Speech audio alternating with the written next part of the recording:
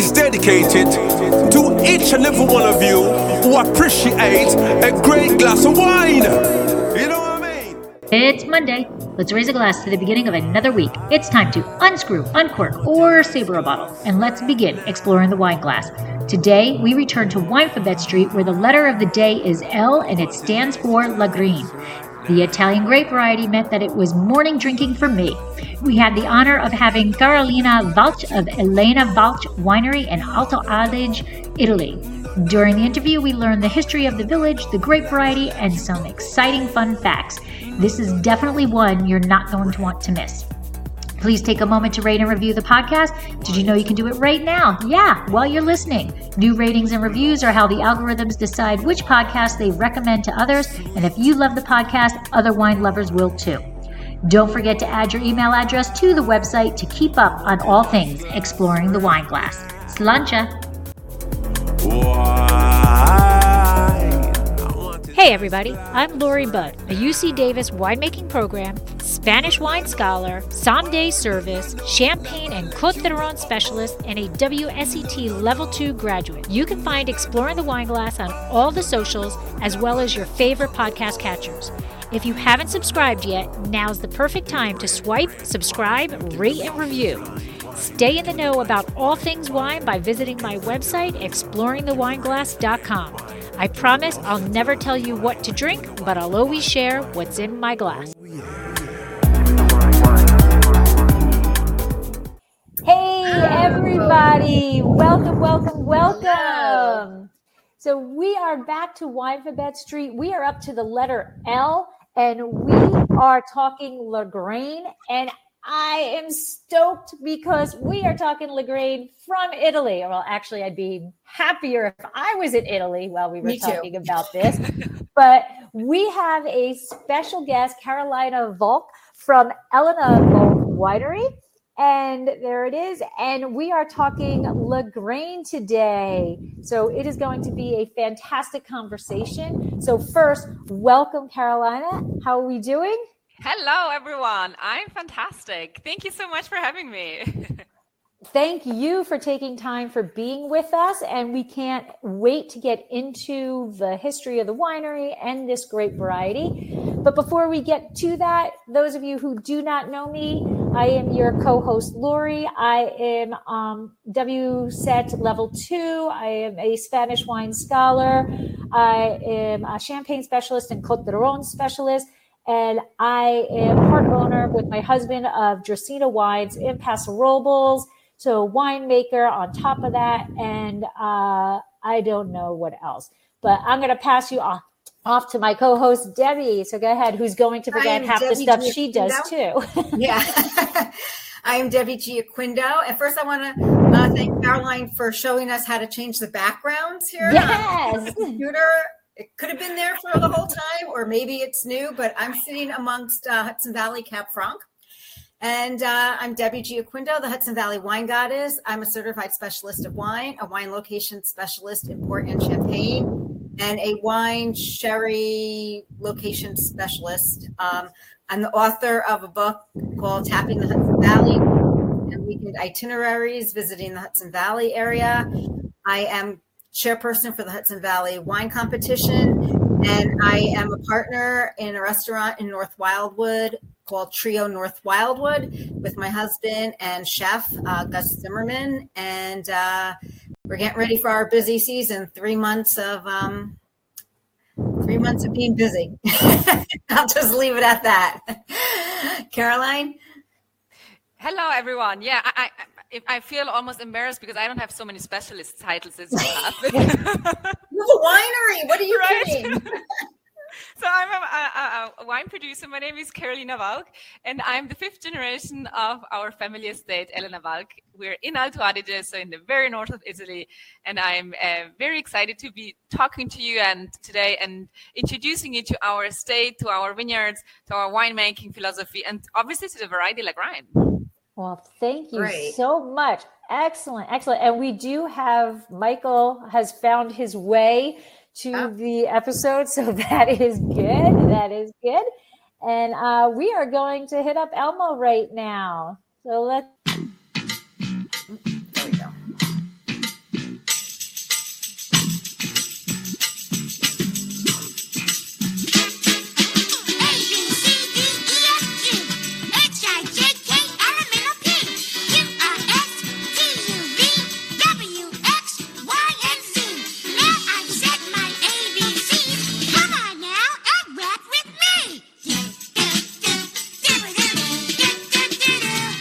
All right. All right. Excellent. Karoline, tell us a little bit about the whole history of Elena Walch Winery. Yeah, before. I know it's 5th generation. Yeah, tell us all about it. Yeah, we've been making wine for a long time, and you can see it in my background. This is one of our major vineyards, the Vigna Castellats, a very unique vineyard, and maybe I'll be talking about it later. But you'll see this old church also in the background. So it's a medieval town. We're in Tramine, which is actually also the birthplace of another great variety, Gewürztraminer. And so the region is really known for winemaking. So we have been making wine since the Roman times and even earlier, probably. And do you all know where Alto Adige is? Probably I should first start. Right? I mean, Yep. Alto Adige, for those who don't know, it's in the very, very north of Italy, right? So we're bordering to Austria and Switzerland, right at the foothills of the Dolomites. And some of you might know the Dolomites, which are these huge mountains. You can see them actually in my background here. These snow-capped mountains, kind of the Dolomites, really world famous for skiing, for hiking, for big tourist destinations, for sure. Whoever loves nature, that's definitely a place to go. And so we are right there. We're in the middle of the Alps, but Alto Adige is very unique as we're surrounded by the Alps, but at the same time, we're open to the south for the Mediterranean climate to come in. Hence, it's warm during the day, because during the day it heats up like in a basin, again, because we're surrounded by the Dolomites. But at night, we have those cold diurnal shifts, so the cold winds that come down from the mountains, and hence we have huge temperature fluctuations between day and night, which is a great place, hence, for growing vines. And history-wise, and I'm not going to give you a whole history lesson here, but something that you definitely should know about Alto Adige is that, I mean, it's a small region, right? We're contributing less to 1% to the total Italian wine production, so tiny region. And the region, just by looking at the church, probably you don't think you're in Italy, right? Architecture-wise, it looks very Austrian. And the reason is that Alto Adige used to be part of Austria up until World War I, and then the borders changed. Right. Oh. So history-wise, it's very unique, and that's why probably when looking at me, I don't look very Italian, probably, and I don't have an Italian accent, maybe. And the reason is that because of that, my first language is actually German and not Italian, right? So I always keep saying, yeah, we wear different hats at different occasions. So sometimes we kind of play the German card, and sometimes more the Italian card, right?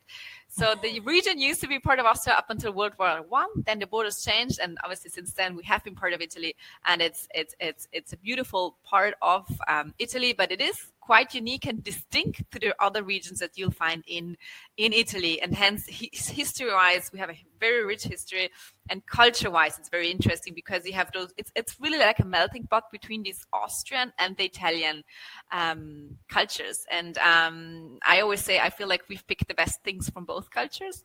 Sometimes we're a little bit more Italian when it comes to pleasure and lifestyle and the way we enjoy life and eat and drink, but then we're very Germanic when it comes to working and being on time. And so it's this neat and small little pocket in Italy that not all of you probably have heard of. Exactly. That's a good trivia question, because I never knew that. Yeah. I mean, today we talk Lagrein, and Lagrein is a German name, right? It's a German name. It's not the way it's spelled. So that's quite unique. That's something you should definitely know when you talk about Alto Adige and when you talk about Alto Adige wine. But so it's a very historic winemaking region, and because of our unique climate, we really can produce fantastic wines, both red and whites. Back in the days, it was mainly red wines. Nowadays, it has shifted. So there are about almost 40% red wines, but the majority nowadays is whites, actually. Oh, wow. And it's cool. And how about the majority of what you produce? Do you produce? For us, it's half, pretty much. Half red and half white. Yes. Okay. And yes, that's a little bit about the region. And then our estate is also one of the most historic estates in the region. The winery was actually founded in 1869, so 5 generations ago, right in this town of Tramine, where the picture that you can see in my background. And the winery has been there ever since. It has been in the Walch family, so in my family ever since. But then it all changed with my mother, Elena, who married into this family. Now, she was actually an architect. And she was born and raised in the big city of Milan, about 3 hours south of where we are. And marriage then took her to this small little village of Tramin. And I mean, she soon realized that there was nothing else but vineyards surrounding her. And she has always had this love and passion for wine. And I mean, we're talking about the 80s when not only Alto Adige, but really all of Italy and probably most of the regions in the world were mainly focusing on quantity rather than on quality, right?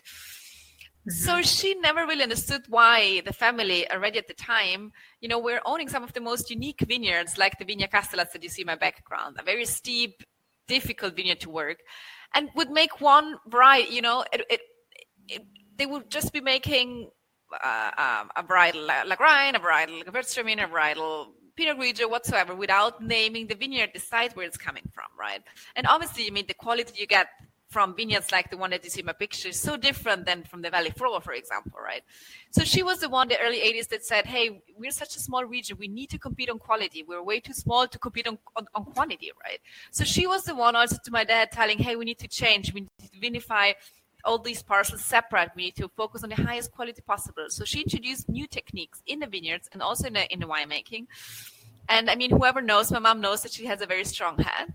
And at some point, she told my dad, hey, if I have all these ideas, I want my name on the bottle. So 1988 it was that she had her first wine labeled as Elena Walch. And and then even though in the beginning, she always thought this would remain a small side project to the actual winery of my dad, her project really soon took off, and she started buying more and more vineyards and starting producing more and more varieties and wines, and always with the aim of showing the world the potential of the different sites that we have in Alto Adige. So that's a little bit our background.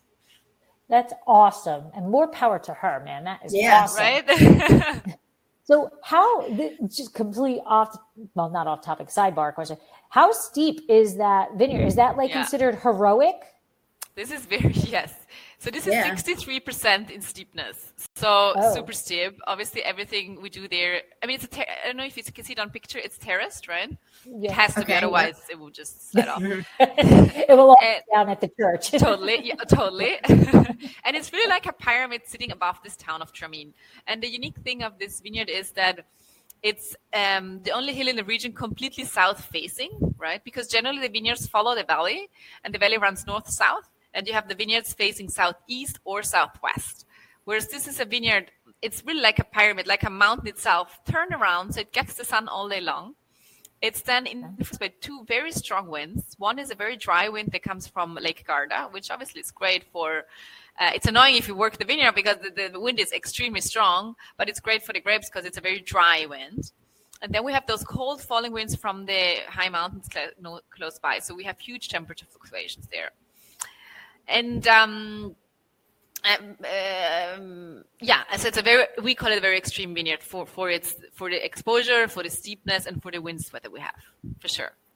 And we actually produce on this side, we produce a Gewürztraminer, a dry Gewürztraminer, and a Merlot.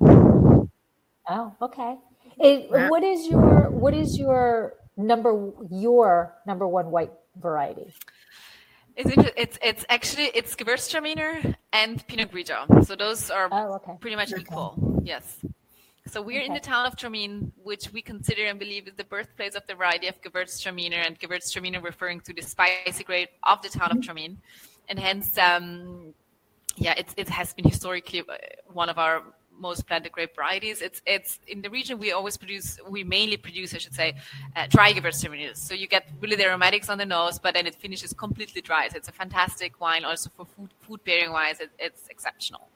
And obviously Pinot Grigio is a key variety for us. I mean, we feel like in our area in the Alps, we really have great climate to be producing high-end Pinot Grigio. I know nowadays Pinot Grigio is planted, unfortunately, everywhere, almost everywhere.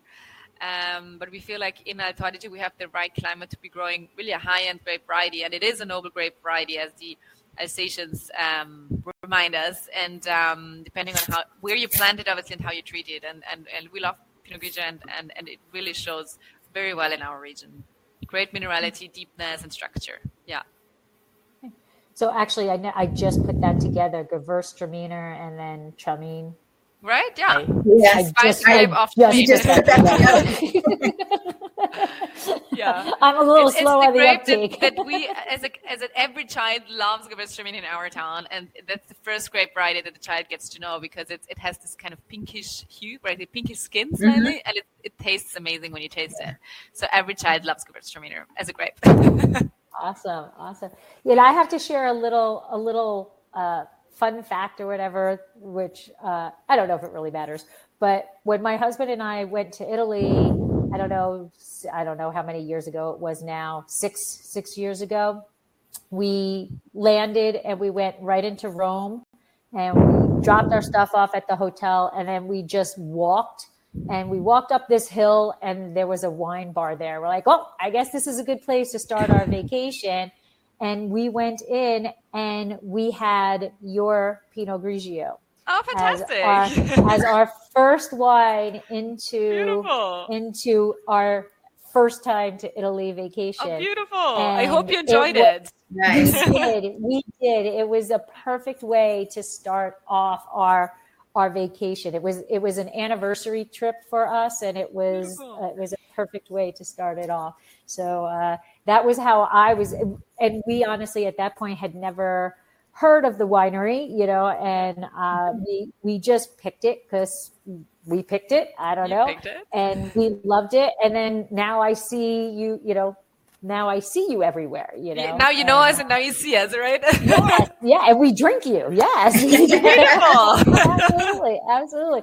And it reminds us every time we pop one, it reminds us of that trip. Now, did you go up to Alto Adige? No, you didn't make it up we north. did not. You did? No. Okay. Next time. We did not. Yes, my husband was very regimented. We did Rome for a couple of days, Venice, and then Florence. Oh, and beautiful. Well, now I'm like, we we gotta go back. We gotta go back. You picked some beautiful cities. Now you have to come back for a more relaxed vacation because in the mountains. Yes. All right. So one of the things, and it kind of Pinot Grigio-esque, as you were saying, can be grown anywhere. Should it be grown everywhere? Exactly. Is a different story. That makes a difference. Right? Yes. Right.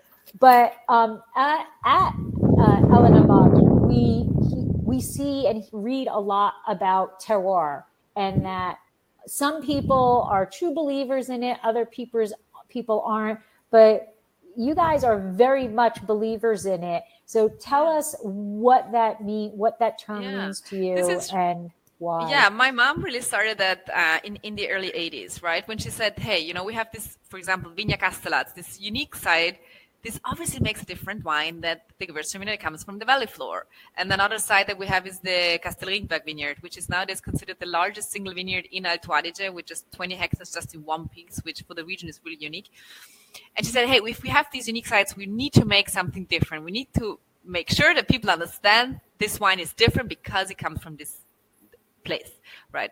So that was her belief back in the days, and she started producing then all these single vineyard wines, right? Starting from Castellat and from Castelringberg, which are our two major vineyards. And later on, when my sister and myself joined, actually I didn't finish the story. So my sister and myself, we actually grew up on the winery. Then we both traveled around the world, had our own experiences, studied abroad, but both decided at some point to come back. And so we both actually came back in 2013, and it was actually quite interesting because we both grew up on the winery, but I knew from day one that I wanted to do exactly what my mom or my parents were doing at the time. So I studied and kind of I really knew it right away that my bedroom was just above the barrel hole, so I wanted to come back. My sister, she did not at the time, and she was she said I would do anything but what my parents did, kind of this teenager thing. And then she studied everything else but wine at the time. And then actually we later only found out that she was actually secretly taking wine courses, and at some point decided to come to join the family herself. So we both found ourselves back in Tremaine, in this small town, in 2013. And she then studied also in Burgundy and in Bordeaux wine. And hang on, I lost you. Are you still there? Okay, sorry, yes, my screen went black. Sorry. And so she had more the old world schooling in wine. I actually studied in Australia at the time and kind of had more kind of the New World approach. So hence we found ourselves in this very historic winery, and with the old and the New World kind of coming together. And it was so much fun because we both, studied in different parts of the world and then came in with new ideas, and then together found out what we thought would be the best for our winery. And what my mom then, introduced many years ago, which was this thinking of terroir, this parcel vinification of our different sites, is something that we then continued, and probably in a more strict way even, that we also started using. We were actually one of the first in the region of Alto Adige to be using this relatively new denomination or classification, I should say, of vigna, meaning vineyard. And if you put that on your label, it's like an MGA. You have to guarantee that the wine comes only and exclusively from one single site. And so what my mom introduced many, many years ago and was making wines only of these sites, right? And when the wine was gone, and we didn't have anything to sell for so many months. She always thought that it's important to have a wine that speaks for its location, right? And hence we introduced that in 2015, then when the new denomination became available for the region of Alto Adige, this new classification, I should say, and so this is something she introduced back in the days, and we continued and will continue also in the future to really produce wines that really reflect the parcel, the region, and where it's coming from. And Lynn has put in the chat that loves your Castel Ringberg Lagrein. Yes, exactly. So we actually produce two different Lagreins. We have the Lagrein Selezione, which is Lagrein. See, we go back to the German pronunciation, right? The Italians would say Lagrein because that's how it's spelled, but it's actually Lagrein, and it's a Germanic name. Goes back to And so there are two different types. We have the Lagrein Selezione, which is a selection of several smaller vineyards kind of coming together. And then we have the Lagrein Vigna Castel Ringberg, and that's our single vineyard Lagrein, which is a Reserva style, which is then matured in French oak for about 18 months, bottle aged prior to being released, right? Whereas the Lagrein Selezione is, to me, a great expression of the variety itself. So it's kind of more fresher and more approachable style than the Lagrein Reserva is. So, and that's what I have? You have the Lagrein Selezione, which is a selection of several smaller vineyards coming together. Okay. And these smaller vineyards, are they located in different areas? They're very close by. So I should say, we're in Tramin, the town that you see here. And Lagrein comes from vineyards in the town of Tramin, also Caldaro, which is a beautiful area for growing Lagrein in the lower parts. So those two parts, so that's not even 10 minutes away from each other. And Lagrein is this very unique variety that is an indigenous grape variety to the region of Alto Adige, right? It's really only being found there. And it's it has it's a very dark color, and you'll see that in the wine, right? It has a very, very dark color, grippy tannins. Interestingly, it also has a good acidity. And it's interesting because we don't exactly know where the variety comes from. I mean, there has been we found like documentation that goes back to something like the 14th century where they were talking about this variety Lagrein. So we don't exactly know where the variety actually comes from. We know it's the closest related to Teroldego, which is in the nearby Trentino area. And then it goes back to Marzemino. And then it goes back at some point. It must have been kind of a cross also with Syrah, even with Pinot Noir, and some even say Merlot. So we don't really know how it kind of came together. But somehow Syrah is in there, somehow Pinot Noir. And I think kind of you feel that in the wine, especially when it's young, right? You get kind of these spicy notes also. And right? And so it has been planted in Alto Adige for, as I said, since the 14th century, and so a long tradition. And actually back in the days, and I'm going back to the topic of the color, it was mainly a grape that was used for blending, right? Because of the color and the tannin structure, this wine was blended with another indigenous grape variety that is called Schiava, right? And Schiava is the complete opposite to Lagrein. Schiava is light, very light in color, very fresh, very easy drinking, very Grenache-esque? Grenache. Grenache? Exactly. Grenache-like. Exactly. Exactly. Very similar in that side. So obviously at the time, they were using just a little bit of Lagrein to added a drop of Lagrein to the Schiava, and all of a sudden your Schiava was becoming kind of a Reserva, not a Reserva style, but kind of becoming more rich, more important, and you could sell it off for more, right? So this was the trick, like using a little bit of Lagrein to make your kind of Schiava more important. And only then, really, we found out that Lagrein actually needed a special microclimate to really be expressing itself well. And so we actually started also on our estate, we started looking at the plantations we already had and said, where does it actually thrive well? And we realized that Lagrein needs to vinify it separately until the end and bottle it as a Lagrein, right? And hence we found out that Lagrein needs a lot of sun to really ripen fully, right? You needed to do a lot of green harvesting to make sure that this little bunch that remains on the vine really gets all the sunlight needed to ripen fully. And hence we started planting it only in the hottest and the warmest spots. Not surprisingly, for example, Caldara is a beautiful area. It grows very well on porphyric soils in and around the town of Bolzano, which is a very warm area. And we do a lot of green harvesting to make sure the little bunch, exactly as I said, really ripens fully, right? And you don't have those green harsh notes or tannins that can be very astringent if not planted in the right way. And hence, only later on then we really vinified it separately up until the very end. And it's now a fantastic grape variety. It's one of our most planted grape varieties in regards to the red varieties. So on your website, it says you're a true believer in sustainability. Yeah. And it's not just a buzzword. No. And I know that's very important to you. Can you elaborate more on that? Yeah. I mean, I always say, it's a family winery. We have been here for 5 generations. And obviously for me, if I'm lucky today to be owning these vineyards that are, that have a value that is probably not.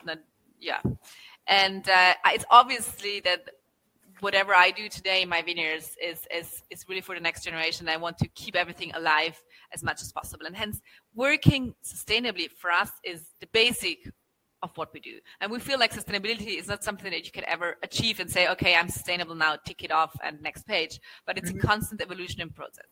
And hence, we've applied already many things and will add new projects really every year. Actually, just today, looking out of my window, we're just finishing our second, I should say, solar panels roof. So nowadays we can actually cover 60% of the of our electricity is all done with solar panels, right? So photovoltaic, yes. And obviously sustainability is something we apply in the vineyards, in the production, and also in the sales side to it, right? In the vineyards, obviously, it's there's so many things that we can and we do already. For example, planting all these sorts of cereals, right, to increase mineralization, for nitrogen levels. What we want is really create a biodiversity in both flora and fauna, and hence with this all leguminous. How do you say leguminosis? Cereals, kind of legumes. Sorry, right? Legumes. Legumes. These then are not being cut off at the end of the vintage, but kind of rolled down so that we keep the soil moisture and have a natural habitat, right? We, for example, have weather monitoring systems in all of our vineyards to make sure that really we only intervene when it's really necessary, because these weather monitoring systems tell us in every single moment not only the humidity or the temperature or the winds, but also the humidity underground, the 2 levels. Also, how wet your leaf is, because obviously, if you go in and do any treatments and your leaf is completely wet, it doesn't really help much. And hence, with the aim always to intervene as little as possible. And this is really also the belief that we then have that we continue and follow us in the cellar. That if you have very healthy grapes, then you don't have to do much else in the cellar, right? And for example, we've introduced a new fermentation cellar in 2015 only that is completely gravity fed, and hence, awesome. Yeah. So, and what we've realized is actually by, using this very old method, basically, I mean, it looks super technological and new, this new fermentation cellar, but in the end, we really go back to old and normal principles, right? Gravity fed winery, that the wine is so much cleaner. Like we don't have to do any pump overs. I mean, after fermentation, the wines go in barrique and they stay there we don't touch them for almost 18 months, right? Whereas prior to that, you had to work the barrels much more often, right? And hence, it's kind of these little things that we do to and we know that, if it all obviously starts in the vineyards and the quality you make there, but then you continue also in the cellar to intervene as little as possible with those little things that help, right? And we do our own compost for the vineyards, for example, right? So we know exactly, after composting needs also a lot of space, as you know, right? So you need a lot of space to be able to make your own compost, and that takes about a year, and only then you kind of bring it out in the vineyards, right? So it's all these little steps that we though think in the end make a difference in what you have in your glass, because we know exactly what goes in there, right? So by making it ourselves, the compost. And we cut, for example, with the Simonid and Serge, how do you say if you cut your grapes, your Harvest? Yeah. Pruning? No, the pruning, sorry. Yes. Pruning, okay. right? According to Simonid and Serge, who also says, again, don't cut your old wood and again, work as gently as possible to keep your whole trunk basically alive, right? And so a lot of things that we do, it starts in the vineyards, continues in the cellar, where we have, for example, a water management system that water is being reused for cleaning. And also, as I just said, 60% now is done with solar panels. We use actually lighter glass. We use now 10% lighter glass for all of our, for example, Selezione wines, which are wines that travel around the world. And obviously, the lighter you can produce, the better it is. And that makes a huge difference. They say something like 70% of the CO2 footprint is really in winemaking goes back to packaging, right? So if you can reduce your bottle weight by 10%, that does make a difference. So it's all these little things that we believe make a difference then in the final wine that you get. So for us, sustainability is really a core identity and is really at our hearts. And as I said, if I'm lucky today to be owning these unique vineyards, it's I have to, and I have to work it sustainably too. To be giving it to the next generation, and also considering how expensive land is. There's almost no vineyard available for sale or for expansion. Hence, the vineyard prices are extremely high. Wow. So it takes it's like €1 million for 1 hectare, which is prices like in Champagne, right? If we don't produce Champagne, we don't get those prices like in Champagne, right? So obviously, it's only the second and the third generation that in the end finally make a profit out of this super expensive vineyard. But then we still buy if we can, because it's something that our duty for the next generation, right? So if my ancestors have done it, that's my part for the future generations to come. And hence, obviously, it's kind of the circle that I treat my vineyards well, because it's really only the next who really benefit from it. And now, a word from our sponsor.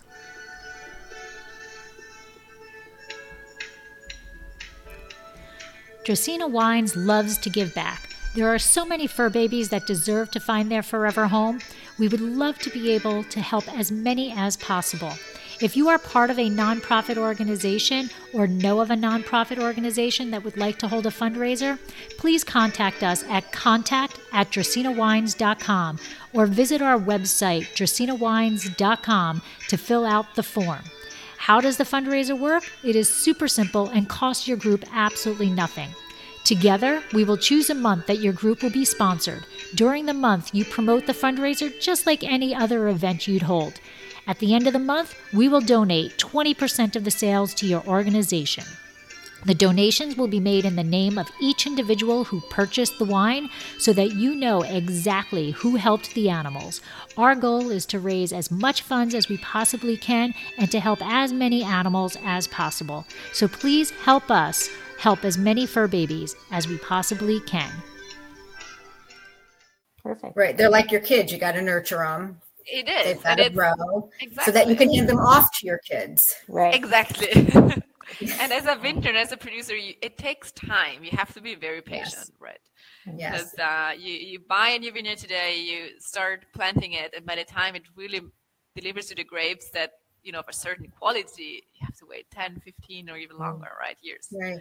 And also getting to know that particular site and exactly. the pros and what it needs. Exactly. To understand what style can I actually make, right? You probably have in mind a certain wine, but can it can those grapes get there? I mean, is it really what I picture it, right? And if not, what's plan B? What can I do with them? Exactly. Right. Exactly. Yeah. So you're located in. Oh, I'm sorry. We just have two questions Yes. that have been there for a while. So the first one is from Todd, and he would like to know, how would someone from the U.S. travel to Tramin? Do you go through Venice, Verona, Austria? What's the best closest? way? So the closest international airports would be Milan to the south, Milan, Venice, both to the southeast and southwest, or Munich, right? And then it's always Munich in Germany. So it's always about either 3 hours. You travel 3 hours south if you land in Munich, or you go 3 hours north when you go from either Venice or Milan. And then you definitely don't need a car. So I suggest, fly into one of these major hubs and then don't take a car, because our capital city in Alto Adige is called Bolzano, and it's a gorgeous, beautiful city to visit. But once you've visited the city, and it's a small city, you only need a few hours there. You need your car to really travel around, to see the vineyards, to see wineries. But then also, if you definitely should go up in the mountains, because they're beautiful. And so you need a car there, and to travel around and visit all the different small towns that we have here, because there are very, very, very many small towns. Okay. And then the other question is from JVB. Hey, haven't seen you in a while. Sorry. Actually, he was answering. He was talking about. He was saying that he flew into Milan and then took the train to Bolzano. Yes, and then Murano train, yes, Murano. That works if you stay. And then he based his trip in Alto Adige, at Innsbruck, Austria, and Marco Polo Airport. Oh, yeah. True. So that's all. But then probably I sometimes use the Innsbruck airport, which is great. It's a small airport, but then you have to do a connection, right? You fly either to Frankfurt or to Vienna, and then your overseas flight. So if you want to go direct, you'd have to go into Munich or Milano or Venice. But otherwise you can use some of the smaller airports like Verona or Innsbruck that are about an hour and a half either south or north.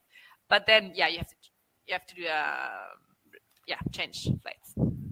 And Jim says it is definitely worth the trip to go. Oh, beautiful. I love hearing that. Thank you. So sorry, Deb, go ahead. No, it kind of ties in to what my next question was. Beside the wine, what else is there to do? We've covered how to get there and hiking.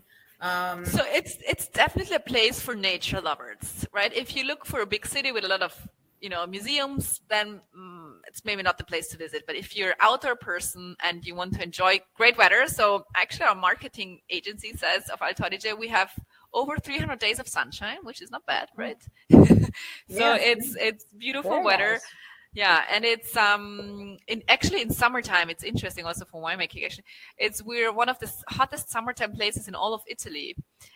But the nights are make the difference, right? It gets hot during the day, but it's cold at night. So a lot of people, I get that a lot, that they say, hey, we thought we would be so far north so that it would be so cold, but in the end, it's so warm in summertime, and it's true. But what else is there to visit? Definitely visit wineries. It's beautiful. It's a beautiful vineyard area for sure.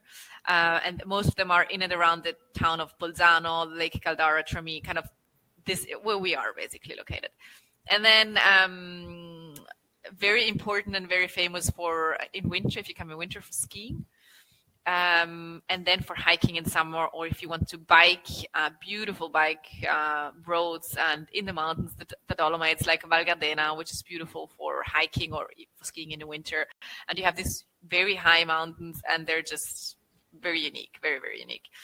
And we have some small lakes, but it's definitely a place for people who love to be outside. And culinary-wise, it's very, very unique because, again, going back to what I said in the very beginning about the two cultures, right, the German and Italian influence, that you'll see that also in the cuisine, and hence you'll have amazing food because you can choose between those very traditional restaurants. If you go especially higher up on the mountains, they will cook you very Austrian-like food, right? Very traditional. But then at the same time, you have this very Italian cuisine and influence, and very many high-end restaurants, they tend to blend these two things together, and it kind of really exceptional food. So I believe we have per capita, we have the most Michelin star restaurants in all of Italy. Yeah, so that's not bad, right? We also even had a 3 Michelin star restaurant, but unfortunately he just closed. But because the huge hotel got purchased by another huge hotel anyway, so they decided to redo it. So we don't know exactly what's going to happen. But yes, so it's a very, very high-end place for people who kind of want to enjoy good wine and good food. It's definitely a place to go. Awesome. All right, so let's focus in a little bit on the Lagrein. So how did you start producing this grape? Was it on the vineyard and that you had purchased, how much of production is it for you? Yeah. So Lagrein we have been, being a very historic, we're one of the oldest wine growing families in the area. So we have been making Lagrein really literally ever since. But it has always been, as I said, the minority. The major grape was Schiava Farnacci in German. And only later, as I said, my mom then said, hey, we need to vinify it separately. We need to, make a varietal Lagrein. And then only then we started realizing what Lagrein really needs to become a varietal wine, right? And as I said in the beginning, my mom changed a lot of things in the vineyards and also in the winemaking. And she was really a pioneer in the high quality revolution that our region went through. And this also with Lagrein, right? And doing a lot of green harvesting. So it really only have the small bunch on the vine. It's actually, my mom tells me this story that one day she was talking to this very old lady, and this was in the beginning, right, when she started doing so. And this lady said, woman, you're not doing good things here. And my mom said, why? And she said, as I was, and this was a lady, she was maybe 90 years old. And she said, when I was a child,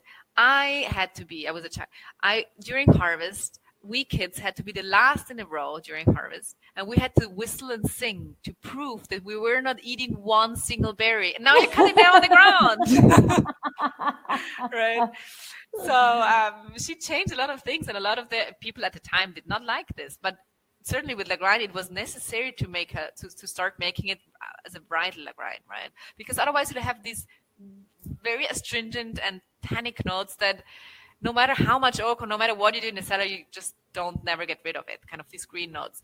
So definitely this green harvesting helps a lot. So Lagrein needs a lot of sun to really ripen fully. So you do a lot of leaf pulling so that yes, leaf pulling is important. Yes, exactly. Sun exposure is very important. Also, for example, we planted one of our major vineyards of Lagrein is kind of going towards the lake, where we have the lake that releases some heat also at nighttime, and hence we have less temperature fluctuations than, for example, on the Castellaz hill that you see behind me. So definitely the warmest spots in Alpage go for Lagrein. It has a spice note to it that I keep smelling because I'm trying to figure out exactly what spice it is. Kind of the white pepper, maybe the white pepper thing. But it's I literally keep sticking my nose in it because it is a beautiful smell. And on the does it smell like the mountains? Oh, absolutely. You have to say that, right? So we did a good job, right? Yes. But there's also there's a little bit of floral essence in there too, kind of like violets, not like a strong rosemary, like not something that's that potent. But there's something behind that white pepper that is just. Time? Yeah, kind of like a softer, along I'm that doing line. good with no wine, huh? I know you are. Right? Deb understands my lack of knowing. But I really do just keep sticking my nose into it because it's a beautiful aromatic wine. It really is. And then on the palate, you can tell that there's the tannin is there, but it is not. It's not. It has a good acidity, right? Yeah. Right. Yes, absolutely. The acidity is there, and it plays well with the tannin, and the oak regimen that I guess you're using kind of softens that and lightens that body just the right amount so that it is it's so enjoyable. Thank you. It actually, I have to say, this wine matures in those, in regards to the oak treatment that you just mentioned, it matures in those large wooden oak vats, and whoever comes and visits the winery, it's beautiful to see, because we have an amazing historic cellar with old casks that date back to 1873, the oldest, and these barrels are still being used, and they're all hand carved, so they're huge, right? They're massive. And they really tell the story of my family, of my ancestors, of the region, of the importance of winemaking in Alto Adige historically, and obviously those are great also for microoxygenation happening, right? And for the maturation of the wine, for sure. Yeah, so, I'm sorry, and then there's red fruit. That's kind of dark red fruit, right? Is where it's lovely, and I really just keep sniffing it. But I have to say, it has a beautiful smoke. I always find like it has a great smoke on it, so it's beautiful to pair with anything that has smoke on it. Actually, we in Alto Adige, I don't know about your parts of the world, but here in Alto Adige, the perfect pairing with Lagrein is actually venison. In regards to very dark red meat, venison, because it has this slight sweetness to it, almost the meat, and hence it perfect pairing for us. For the classic, typical pairing of Lagrein in Alto Adige would be with venison, yes. Okay. But really goes so well with so many things, like even on a great barbecue, just because it has this smoke. I love it with or with some great pizza. It's easy to pair. It's very versatile. I have no problem with pizza. Right? Very versatile. Yeah. So, yes. Lagrein compared to other Italian red grape varieties. We were just talking now about, the characteristics of it. What is so unique about it compared to all the other red varietals that? Yeah, I would say that the unique thing for me is definitely that, you have that, if you smell it, you have to, as you just said, Lori, you had the dark red fruit spectrum, but on the palate, it's so surprisingly fresh, right? Mm-hmm. On the nose, you'd be maybe expecting kind of more bigger wine, but then on the palate, you'll be surprised how, yes, it has a structure, but it's still lively, it's still fresh, it's still easy to approach in a way, right? Okay. And hence, I think that's kind of the typicalness of the uniqueness of Lagrein, that you definitely feel there is a certain freshness that in the area in Piemonte or or obviously in Tuscany and further down you don't get. Right. And Jim has said that Lagrein. How do you? What's Lagrein? Lagrein.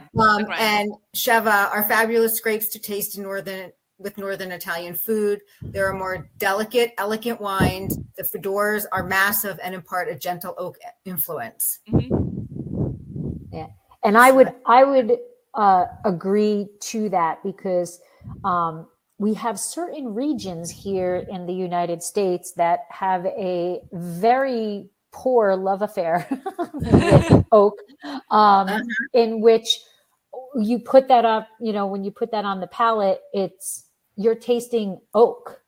You're not, you're not tasting what that fruit the variety is itself. Really, right.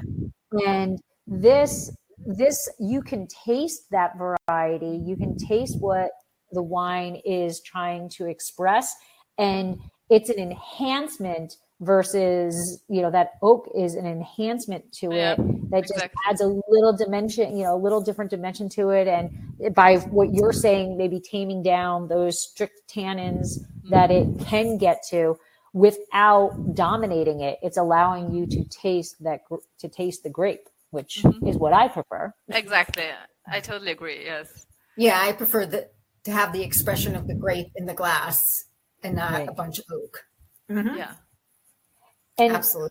Now you did kind of explain what the climate is like for that, but in general, like Lagrein, like if you were choosing the ideal spot, what is that climate that Lagrein likes? What is that soil it's warm. It's the answer is it's a warm for Alto Adige, right? Let's not Sicilian warm and not Californian warm, but for whatever Alto Adige is warm, definitely go there, right? It definitely needs sun and warmth. Lagrein does not well on high elevation, so the highest we go is probably 350 meters, 400, say the most. So you stay low in the valley. Porphyric soils do very well with Lagrein. Generally also loamy soils and do very well. If you have a lake close by, that helps to again kind of have a more moderate climate. What else? When you say warm, how warm does it usually get there, like in the summertime? It gets fairly warm. So I'm not very good in Fahrenheit, but it's about, we can get in summertime, talking about July and August, up to 32, 33 degrees, yes, Celsius. So that's 100 or something. Sounds hot. Yeah. 32. I'm terrible in that. 90. 90. Okay. Yeah. But do you get any humidity? No, exactly. That's you don't get exactly much good point. disease pressure. See, I never talk about humidity because it's not a big, we're very lucky that it's fairly dry, also because of the winds that we have, right? So it's a fairly windy place. So no, disease pressure is, obviously sometimes it's there if it rains, like 2014 has been a difficult vintage for everyone. But generally it's a dry vintage. And that actually brings me to another topic, that there's so much talk about, vintage variation. In Alto Adige, really, to be honest, even if, whenever I have to do some vertical tastings of whatever wines, talking about the vintage for us is so hard because we don't have these huge variations between one vintage and the other. So we're, generally speaking, fairly lucky to have a very constant and good weather. Then obviously like 2014, it has been a kind of a more difficult, more rainy vintage. 2015 has been exceptionally hot. 2003 has been exceptional. But in general speaking, it's not that one vintage is so different from the other, right? A little bit, yes, but not huge, right? And in general speaking, we're very fortunate to be living in this small area where we're protected, right, by the mountains. All the bad weather that comes from the north doesn't get to Alto Adige because we have the mountains, right? So it rains in Austria, but as soon as it crosses the natural border, which are the mountains, it's sun. So where we are vulnerable, the bad weather always comes from the south, right? We get the snow from the south, and we get rain. Heavy rain only comes from the south, right? That's where we're open. Big storms from the north never make it through. Hardly ever make it through, right? So how does the altitude impact the flavor? So if it was to grow, Lagrein was supposed to grow on the valley floor, how would that flavor be different? Yeah, the thing is that it wouldn't really ripen enough, and that you're left with a wine with a Lagrein that is green, right? You have green notes in it, right? Well, it will ripe at some point, but you'll have always these very astringent tannins, right? And would certainly not thrive well. So the unique thing of Alto Adige is really that we're such a small region, and actually as a region, about 98% of the region is classified as DOC system, with the DOC, which is the highest denomination that we have in Alto Adige. You know that in Italy there is also the DOCG, but not in Alto Adige. So the highest we have is DOC, and 98% of our vineyards are all classified as DOC. So we have very high quality in what we have. And land is very scarce but very versatile. So we have a lot of different microclimates that we find, and hence we plant a lot of different varieties. Like as a region, we're up to almost, I think, 30 varieties that are being grown in the region. Right. And why? These are all parcels. Within an hour from where we are, we see so many different microclimates. And the unique thing is also that we can go in altitude, right? And vineyards are being planted in Alto Adige from, say, 250 meters up to almost 1,000 meters. So that's like 3,000 feet, right? The highest we have. And so very versatile microclimates that you find. And hence we can plant many, many different varieties. But Lagrein, you would choose a lower elevation vineyard for sure. You go high up with Pinot Bianco, for example. Pinot Grigio is another variety that wants more kind of the lower elevation, but Pinot Bianco, Pinot Noir do very well on high elevation vineyards. And how do you see climate change affecting you? Yeah. And specifically the impact that it may have on Lagrein? Obviously, the climate has been changing, and we see that. And if you talk to my generation, ask in general, when does vintage start? I would say very late of August. Ask my parents, and they would answer middle of September, right? So we're talking about 2 weeks of difference, right? So definitely we see that. But then there are always exceptions, right? We have colder vintages and vintages being shifted further down. But in general speaking, yes, we do see that it gets warmer. And yes, we do see that wines tend to have a little bit more alcohol. But we're still lucky enough to be so far north that, yes, it gets warmer. We have a little bit more alcohol, but it's not threatening like in other parts of the world where it is already so warm that half a degree more or less does make a difference, right? I think we're not at this point, it's not as drastic. And we can go on high elevation. So as I said, our highest vineyard that we have is on 3,000 feet. So that is very high. It's a great vineyard. Is it the perfect vineyard for now? Probably not, because it's too high, I would say, right? So it's something that we do for the future. Yeah, so definitely as a vineyard, you obviously, you see all these things and you have a lot of projects to kind of understand which direction is it going, right? And that's also the beautiful part of I guess of being a wine producer, the vintner. What do you look for when you're harvesting Lagrein? What do you look for in the grape? What's the bricks and everything else? Yeah, bricks. I remember it's Balma. It's like we're in. Hang on, Balma. It's like 13.5. Is that correct? We use how do you say a different Italian measurement, right? Close to Neuburg, so that would be around 20 Babbo, something like that. Okay. But obviously the most important thing in Lagrein, harvesting Lagrein, is the phenolic ripeness, and you get that by tasting. And you look obviously at your bricks or the Balma or Babbo, what we say. But the key thing is really tasting, and you taste and you see that the pipe kind of gets ripe, right? You kind of bite on it and you chew on it to understand really the tannin structure that you might get in your final wine. And I think that's so much more important than just the bricks or the bomb or whatever we use as a measurement, because the phenolic ripeness is the tricky part of Lagrein. Okay. So it's 1.8 degrees bricks is 1 pound. So people can do that. Yeah, exactly. Yeah. Not very good in maths, I guess. Yeah, that's what calculators are for, right? And then you did talk about how like a harvest, was with the climate change, it is moving up a little bit depending on, whatever. But in terms of Lagrein itself, does it tend to bud break early? Does it ripen early? Where is it in the scheme of your vintage?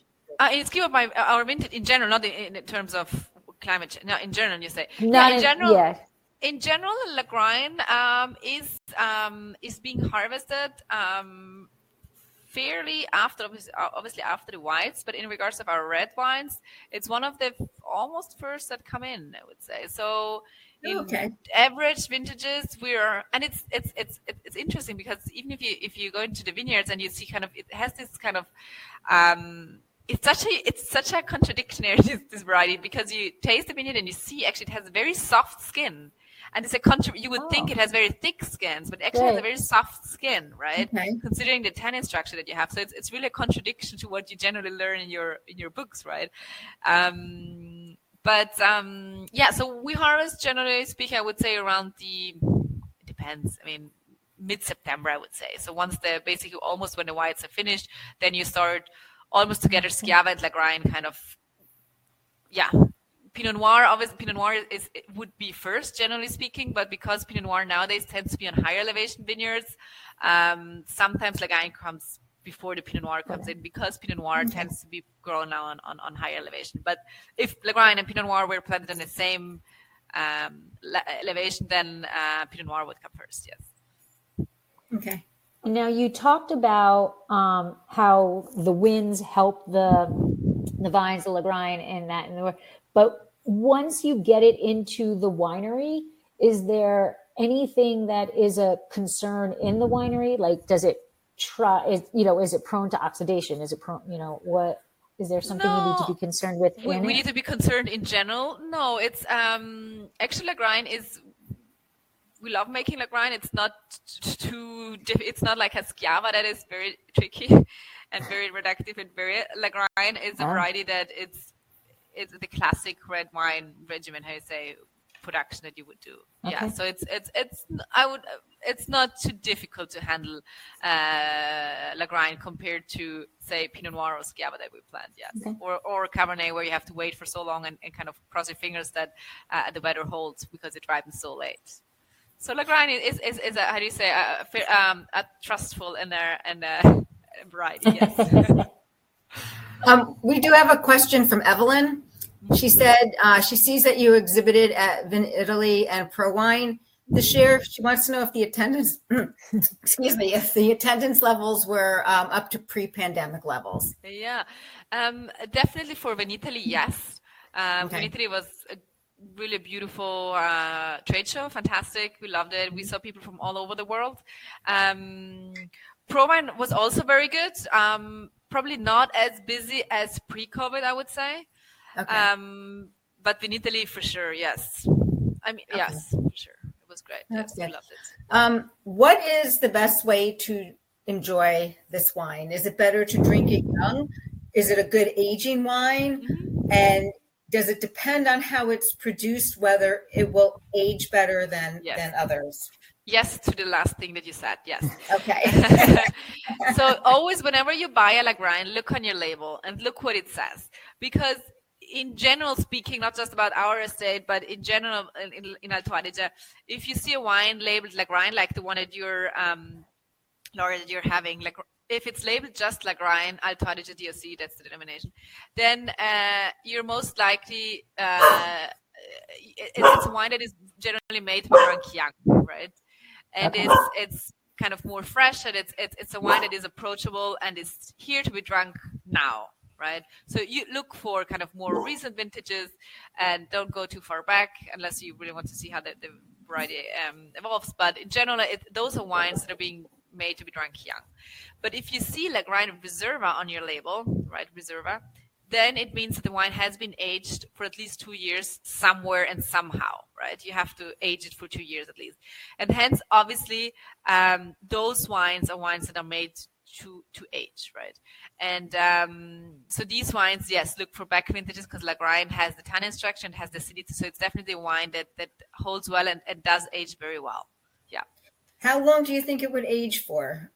Lagrein? Yeah. If you look for a Reserva style, it can age very well. At our estate, we have some of the oldest vintages of kind of early 90s, and they are beautiful. I mean, it has the tannins, it has the acidity, so two very important components really to ripen. And so they can age very well, yes. Awesome. Great. Good to know. Yeah. And we've already covered climate and soil. So, Deb? So what's the future of Elena Walch Winery? What's the future? Well, I feel like what my mom introduced many years ago, being this pioneer in the high quality revolution that our region went through, and with her belief of really making wines that are a true reflection of a single side of our area and of our family in the end, is something that my sister and myself, we definitely want to continue, perhaps even in a more strict way with new labor requirements that kind of prove that even stronger that we are producing wines from a single site, for example, working very sustainably and basically giving the soil back, what we take out, we need and want to give back. So really the future is to continue producing very high-end wines and produce wines that are really the true reflection of who we are and what we do and definitely where we are. And continue the legacy that my ancestors have done for many years already. And Lynn just said that she just had your 2012 and it was lovely. Oh, beautiful. Fantastic. Thank you so much. Yeah. And then, so piggybacking on Deb's question, that's the future of Elena Walch. What do you see as the future of Lagrein? I think Lagrein is a variety that it's a native grape variety, it's an indigenous grape variety of Alto Adige, but especially in days like this where people love kind of these native, indigenous, different grape varieties, different than the classic international varieties like Merlot, like Cabernet Sauvignon. So for us, it's actually easier to sell a Lagrein in the US than to sell a Cabernet Sauvignon in the US, right? And hence, I think like there is, especially in times like these, there is more and more interest in native grape varieties overall. So I think Alto Adige will continue producing this neat little grape variety that we have, and really show the world this small variety. Obviously, it will remain a niche product, but that's fine because we're such a small region, that we wouldn't have enough anyway. But I think it will have, it will remain a niche variety, but should always hopefully have a place in wine lists around the world. What 3 facts would you like people to remember? Because we're starting to wind down here. We're almost done. What would you like for them to remember about Lagrein? About Lagrein, 3 things. Okay. It's very versatile. Remember to drink Alto Adige, so northernmost wine growing region in Italy. And it's just, let me think, last thing, drink it. And if you drink it, kind of be thinking of this region that is surrounded by the mountains in the middle of the Dolomites. We have very small vineyards available only, and it's warm during the day, it's cold at night, so it's this tension that you hopefully see also in the wine. Wonderful. So Mike, I'm Googling here because Michael obviously knows more about Paso than I do, which is where I live. But anyway, he was asking a question which I'm trying to see how they describe it. We do have Lagrein here in Paso. So yeah. Have you ever visited Paso? I actually have been in the area, and I have tasted actually, hang on, now you got me, I should have looked it up. I tasted some Lagrein that was planted in California. I once had it in from upstate New York, from the Channing daughters. Channing daughters, that's Long Island. That's Long Island. They planted it. Oh, wow. And also in now that's California, interesting because that's cold. That's exactly. So I was, no comment on this. And but then hang on, it is also in California. I should have looked it up. There are a couple of producers in California that do it. The ones that do some Italian. I should look it up. So here in Paso, which is the Central Coast, right smack dab in Central California, there is a winery called Pelletier Winery, and she specializes in Italian grape varieties. And so hers is $75. Oh, there you go. And the description says the incredibly rich and complex layers of black raspberry, anise, and dark plum on the palate met with silky lingering tannins on the finish. Oh, there you go. Okay, and I know also in Australia there is a little bit planted, like in the Adelaide Hills. I know they do plant some Lagrein. Lynn said Jeff Runquist Wines in Amador County has Lagrein, and Karen says Jacuzzi in Sonoma bottles and sells it. Oh, too. Jacuzzi is all Italian. Yes, exactly. I think I heard about that one. Yes. Right. And their recommendation for food pairing is grilled pork chops, flank steak, and prosciutto. There we go. Well, they just never had venison. Yes, I will let her know. Yeah, right. If you know her, I will let her know that she needs to add venison to her website. But is it something that you eat or not so much? Is it? Venison? Where I am, a lot not of so people much, do. right? Where I am, Yeah. a lot of people do eat venison because they physically go out and hunt it. There we go. Yeah. Around Thanksgiving, mid to end November. Mid-November is bow season, and then around our Thanksgiving is gun season for deer. So when people, kind of, but it's not something a classic dish on the restaurants. Right. It's not something you see on the menu like you see a hamburger, Yeah. or a steak. And it's usually a fall dish actually as well. Right. Like you'll see it more on the menu. You'll see it more on the menu in the fall. In the fall. Yeah. Got it. Yeah. Interesting. There we go. See? Yes.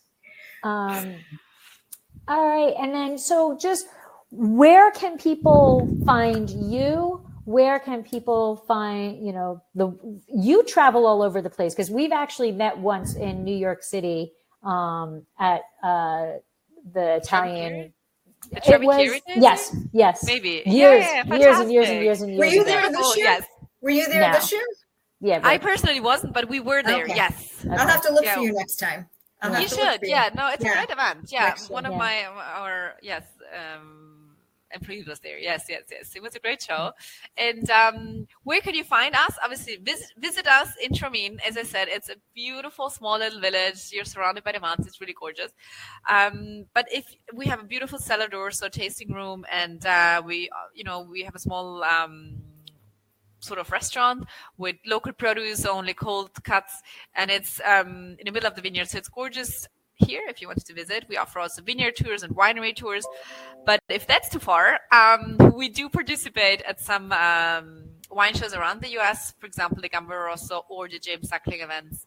And then our wines are distributed throughout the States. And so look for us in fine retail or in kind of restaurants. And where can they find you online? Online. Yeah. I think it's wine.com. They should. No. Where can they find out about you? It's Elena Walch. Oh, sorry. Yeah. We're elenavalk.com, or we're also on Facebook and obviously also on Instagram with Elena Valk. Good. Awesome. Well, I want to thank you for coming on. Thank you so much. Is there anything that Debbie or I did not cover about Elena Valk or Lagrein? I think you covered quite a bit. So on top of my head, I can't think of anything. I hope I gave you a nice overview of what we do, of what my family does, and of what the region does. So I hope I was able to give you kind of all these insights. So nothing on my end. It was wonderful. I actually learned so much. It was Thank you so much. Fabulous. Thank you so much, Debbie. And just so you know, Karoline, we've had 8 people on from the get-go. Oh. So, and as we told you earlier, it's more of an after effect of, but the people have, if you're looking at the chat, the people have been active in the chat, sharing links about your winery and just sharing who else does Lagrein and how to get to you. So fantastic. Thank you. The chat was doing so. We want to thank you for coming on and sharing your knowledge and sharing your wine. So I just wrote in the chat, I'm going to go to Pelletier and Hope Family Wines with your bottle and go let them taste your wine. So I can do a side by side of your wine with theirs. So beautiful. I will do that. Yeah. I'm curious to hear your thoughts then. Yeah. I can't wait to hear it too. And I was just out on Long Island too, wine tasting. Oh, there you go. So, but I'm not going back. Somebody told me they don't do it anymore. I saw it several years ago, but have a look. Yeah, I definitely tasted it once several years ago.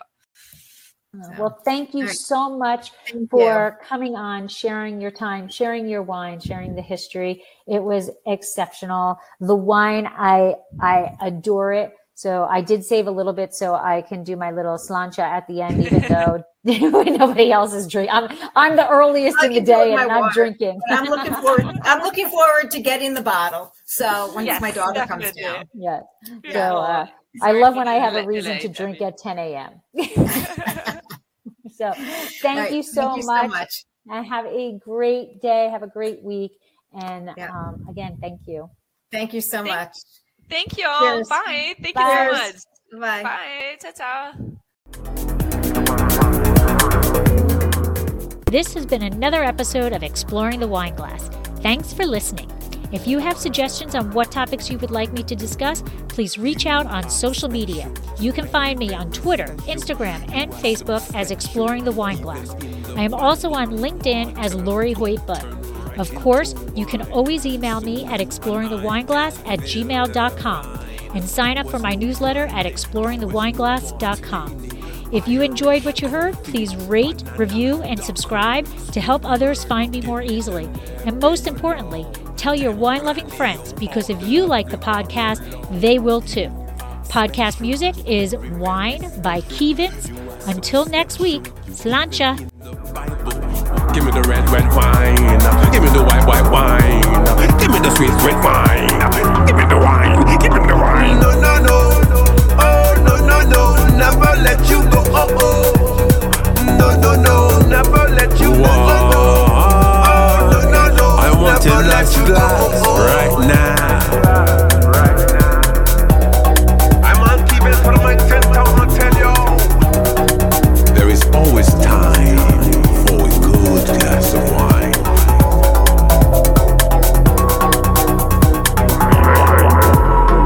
No, no, no. Oh, no, no, no. Never let you go. Oh, oh. No, no, no. Never let you go. Oh, oh. I want a nice glass right now.